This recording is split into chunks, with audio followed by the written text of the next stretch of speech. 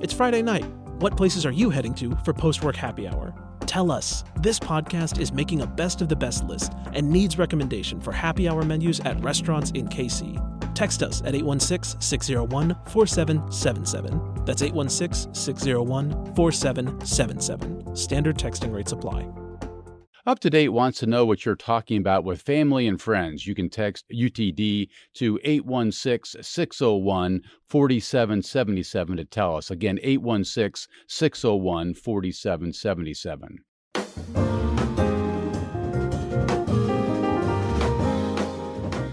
This is Up to Date on KCUR 89.3.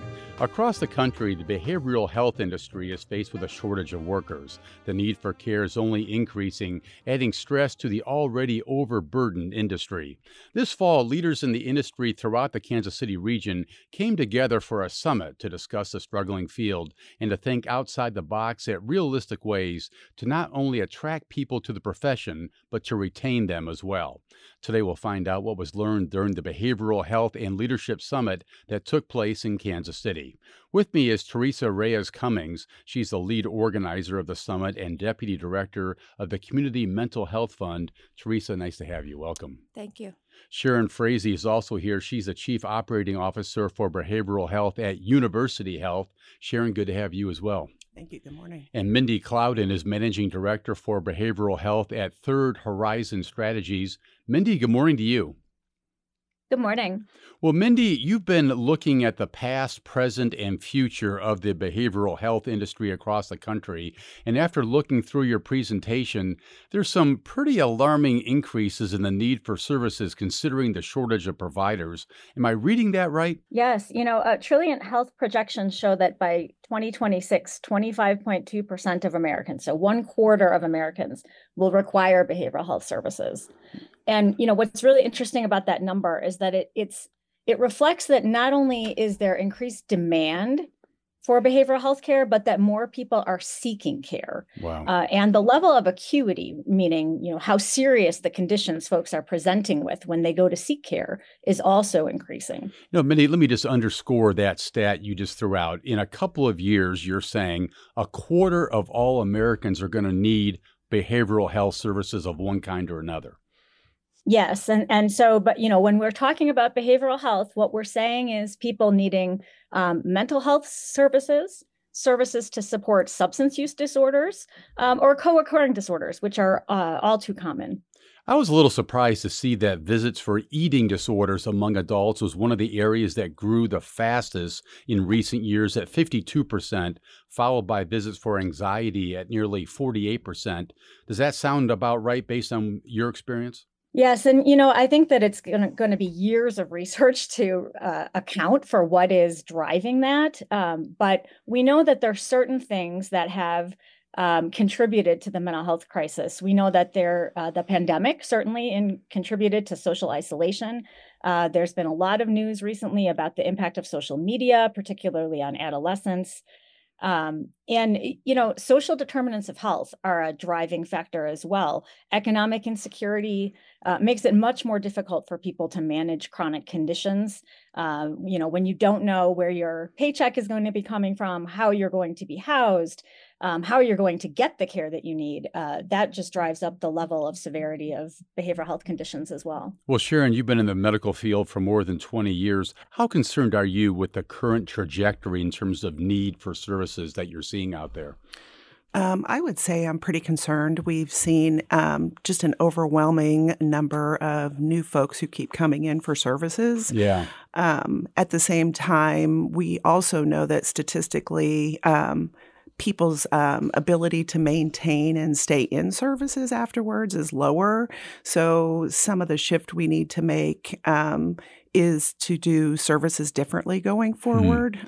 What's your theory as to why there's such an increase in demand? I mean, we've talked on this program any number of times about, I guess, my theory, which is, people talk about mental health much more openly now than they ever did when I was a kid. My students at UMKC talk about it in the middle of class sometimes. It just is, it strikes me as such a great thing.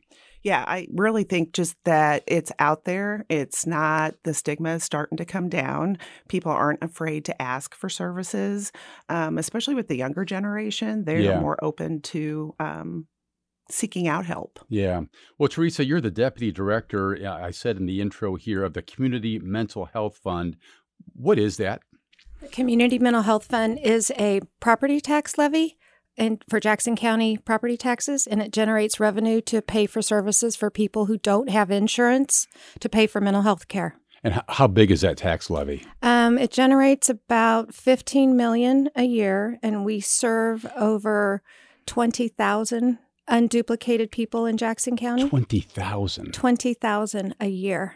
Yeah. Yes. And you're one of the key organizers behind this summit that I mentioned in the opening, where Mindy was a keynote speaker. Who came to the summit? We fund approximately 40 different nonprofits in the community, us with our partner, the Children's Services Fund.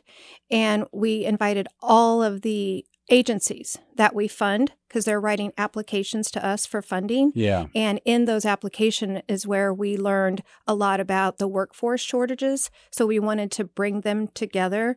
And we didn't focus just on Jackson County. We opened it up to the whole metropolitan area because our sister funders, the Health Forward Foundation, the Reach Foundation, Hall Family, they also fund in mental health care and are seeing the same issues in their applications. So we wanted to bring everybody together to talk about it. And I get the sense that people showed up, right? Yes, we had over 100 people. Wow. What were you hoping to accomplish here? One, with bringing in Mindy, was to open up the dialogue and learn from her as a national consultant about what's going on across the country. I think people were validated that it's not just a Kansas City issue. It's really going on across the country and to what degree those things are happening. Yeah. And also to learn what are some innovative strategies that other cities or counties may have implemented in order to start to address this issue, because we've got to start now. Well, Mindy, you have this national perspective, and I'm wondering if the Kansas City region is struggling any more or any less than any other part of the country when it comes to this shortage of workers in the mental health field. And it is first and foremost the issue that providers, states and local governments, foundations, funders that we work with all put forward is the shortage of behavioral health providers. So Kansas City is not different in that way. It really is a national crisis. One way that Kansas City is different, I think, is that it's extremely diverse. And so it really underscores the need to be looking at, do you have a behavioral health workforce that adequately represents your community? Because people want to be cared for with folks that they know understand their culture and background. Yeah. Well, Mindy, let's talk a little bit about some of the reasons why there's such a shortage out there. One thing that you read about is this idea of burnout, and I can only begin to imagine the pressures on therapists, seeing 6, 7, 8, 9 patients a day. Tell me about that. What are the reasons for the burnout? How is it being addressed? Yeah, I mean, you kind of hit it on the head. There really is this, people experience vicarious trauma. This is hard work. And, as we talked about in the beginning, they're not only seeing more demand, but they're seeing folks that have more serious conditions. And it's hard to feel like you're actually making a difference and you're able to help people. I think also what contributes to burnout is that behavioral health providers have historically been underpaid. The rates are inadequate. They have limited access to alternative payment models. And also there's a lot of administrative burden on behavioral health providers that really doesn't exist in the same way for primary care or for other specialists. We'll talk about that administrative burden in just a minute. But, Mindy, I talk to people for an hour a day here on live radio. For the love of Pete, I can't imagine having to sit here and do 7 or 8 hours in a row and have to be engaged and listening throughout that entire time. Right. And not to mention that folks can often be triggered of what's going on in their own lives, because as a nation, we're all struggling, right? We all experienced the pandemic. We all are touched by, when there is gun violence or when there are other things happening in the community that are traumatic events. And so, we have to first and foremost think of behavioral health providers as a critical workforce who are also people. Sharon, Mindy just mentioned this idea of the administrative burden that's placed on some of your professionals. What are we talking about there? You're talking about documentation burdens and insurance burdens. Filing reports after yes. after a patient comes in, Right. you got to file a report Right. hour And after hour. insurance companies requiring prior authorizations prior to, so they have to call in to get the okay to even see the person. We're all it's a paperwork challenge that all of our staff are under. Mindy, how do you deal with that paperwork challenge? I mean, Teresa, why don't you answer that? How do you deal with that paperwork challenge? We're not part of the direct care system, so I'd have to Sharon, hop Sharon in here. answer that. Yeah. Well, I know we're exploring new opportunities in AI, and how do we allow AI to assist us in some of the documentation. So there's some exciting ways that we can productively use AI. I would say that would be the most hopeful thing right now. So you hear so much scary stuff about AI. You're saying there might be something positive here. Yes. Yeah, Teresa. Now, one way we can contribute to that is in our funding that we provide to the agencies that are providing the direct care. When they have innovative strategies like that, they can come to us for funding to implement those types of things to reduce that administrative burden. Yeah. The other thing that you hear that people are up against, Teresa, is this idea of trying to recruit and retain applicants. And there are other employers like school districts or big corporations trying to get some of the same people. How are you managing to overcome, or can you overcome that competitive challenge there? Yeah, at the summit, we were able to get a lot of good ideas, and a lot of the participants that were there talked about recruiting earlier. Like, how do we even get into middle schools and freshmen? Wow. And start, because people don't really talk about social services or counseling, nonprofit work as a career trajectory. Mm-hmm. And so how do we start to talk about students, as early as middle school to get them interested, and also looking at people that have lived experience. Maybe they recovered from a traumatic event in their lives or something like that, and they've been so impacted by that now they want to help others, but they don't have a license to be a counselor. How can we pull from that type of experience in people's lives and get them on a trajectory to get into the field, get the licensures that they need and the schooling and all of those types of things? Yeah. So that was one of the strategies that the participants came up with. We'll be back in just a minute.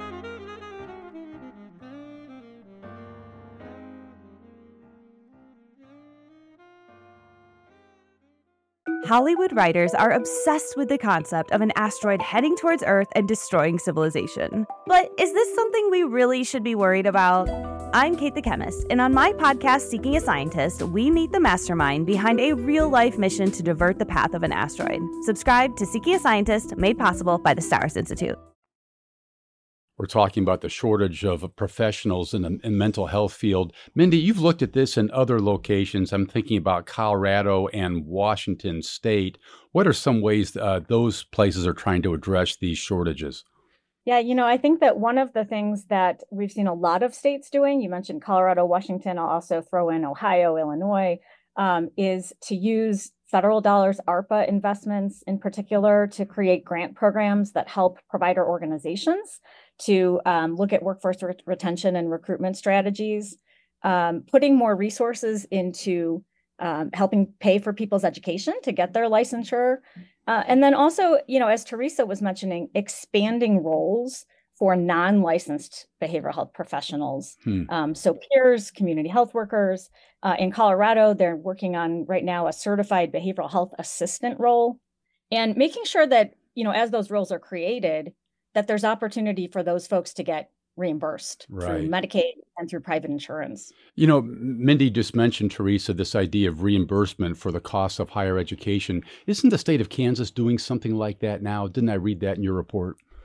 I'm not familiar with the state of Kansas. Some sort of reimbursement for higher education costs if you work in rural settings, I think. Or does that sound? Yeah, okay. Yeah, I'm not familiar. But we at the Mental Health Fund are board is getting ready to embark upon a strategic plan, and that's one of the areas that they're going to be looking at is how can we help provide local funding to possibly implement some of those types of programs, whether it's direct money to the agencies so that they can reimburse their employees.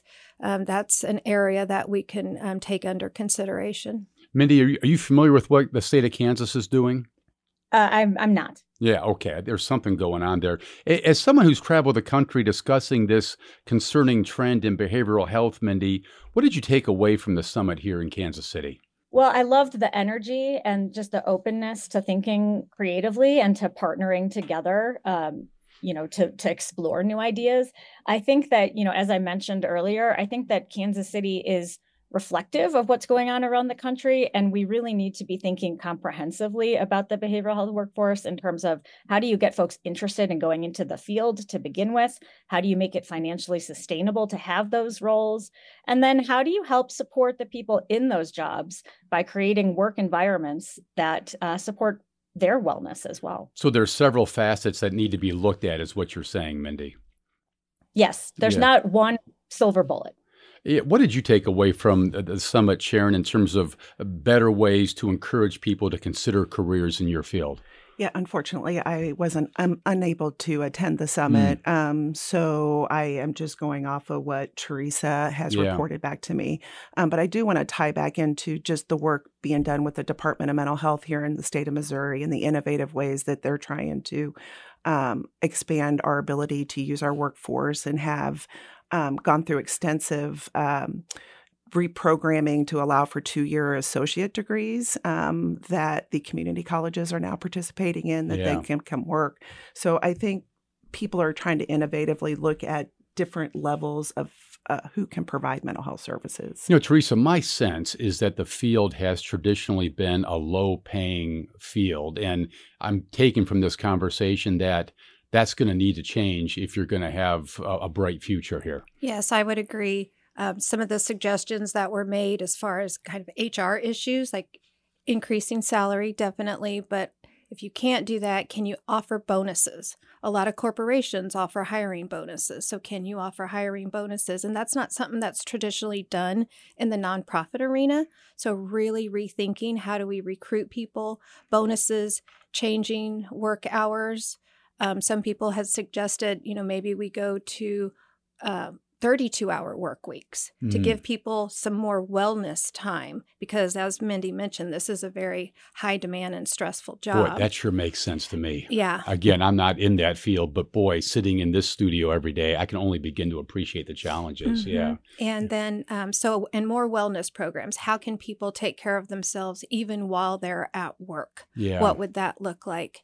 And another thing, as Sharon mentioned, that non-licensed person. Yeah. How are more certificates offered, for people to get into the field, and then they can build upon their experience and they can have experience working in the field. And then if they want to go and get a higher licensure, that they can do that. But how do we diversify that workforce? Yeah. Sharon, would University Health consider the kinds of things that are being talked about here? Yes. Yeah. Yes. 32-hour work weeks even? We are having conversations about that. We'll see where we can take it. How big of a struggle have you had there in terms of retaining therapists and the like at University Health? I would say our therapists are our highest need. That's where we see our largest turnover is in our licensed prepared therapists. Yeah. And Mindy, you're seeing the same thing across the country. What are some of the most effective ways you've seen that places like University Health can compete against corporations and other nonprofits, for that matter, when it comes to attracting these workers? I think that the places that have been most successful in recruiting and retaining behavioral health workforce are the places where they talk openly about how much they appreciate their workforce. They have open lines of communication within their organizations. They create flexible work environments, and they directly address vicarious trauma. They offer employee wellness programs and support. Well, all that sounds really good, and I wish you all the best of luck as you navigate the field ahead here in such an important part of our society these days. That was the voice of Mindy Clouden. She's Managing Director for Behavioral Health at Third Horizon Strategies. Sharon Frazee also joined us. She's the Chief Operating Officer for Behavioral Health at University Health. And Teresa Cummings, the lead organizer for the summit that just was held in Kansas City. She's with the Community Mental Health Fund. Thank you all for a good conversation. I appreciate it. Thank you. Thank It's you. been a pleasure. Up to Date is a production of KCUR 89.3. The program is produced by Zach Wilson, Elizabeth Ruiz, Claudia Brancard, and Hallie Jackson. Our intern is Elizabeth Erb. Paul Nakatura is our announcer and engineer. The theme music was composed by the great Bobby Watson. I'm Steve Kraske. Thanks for listening.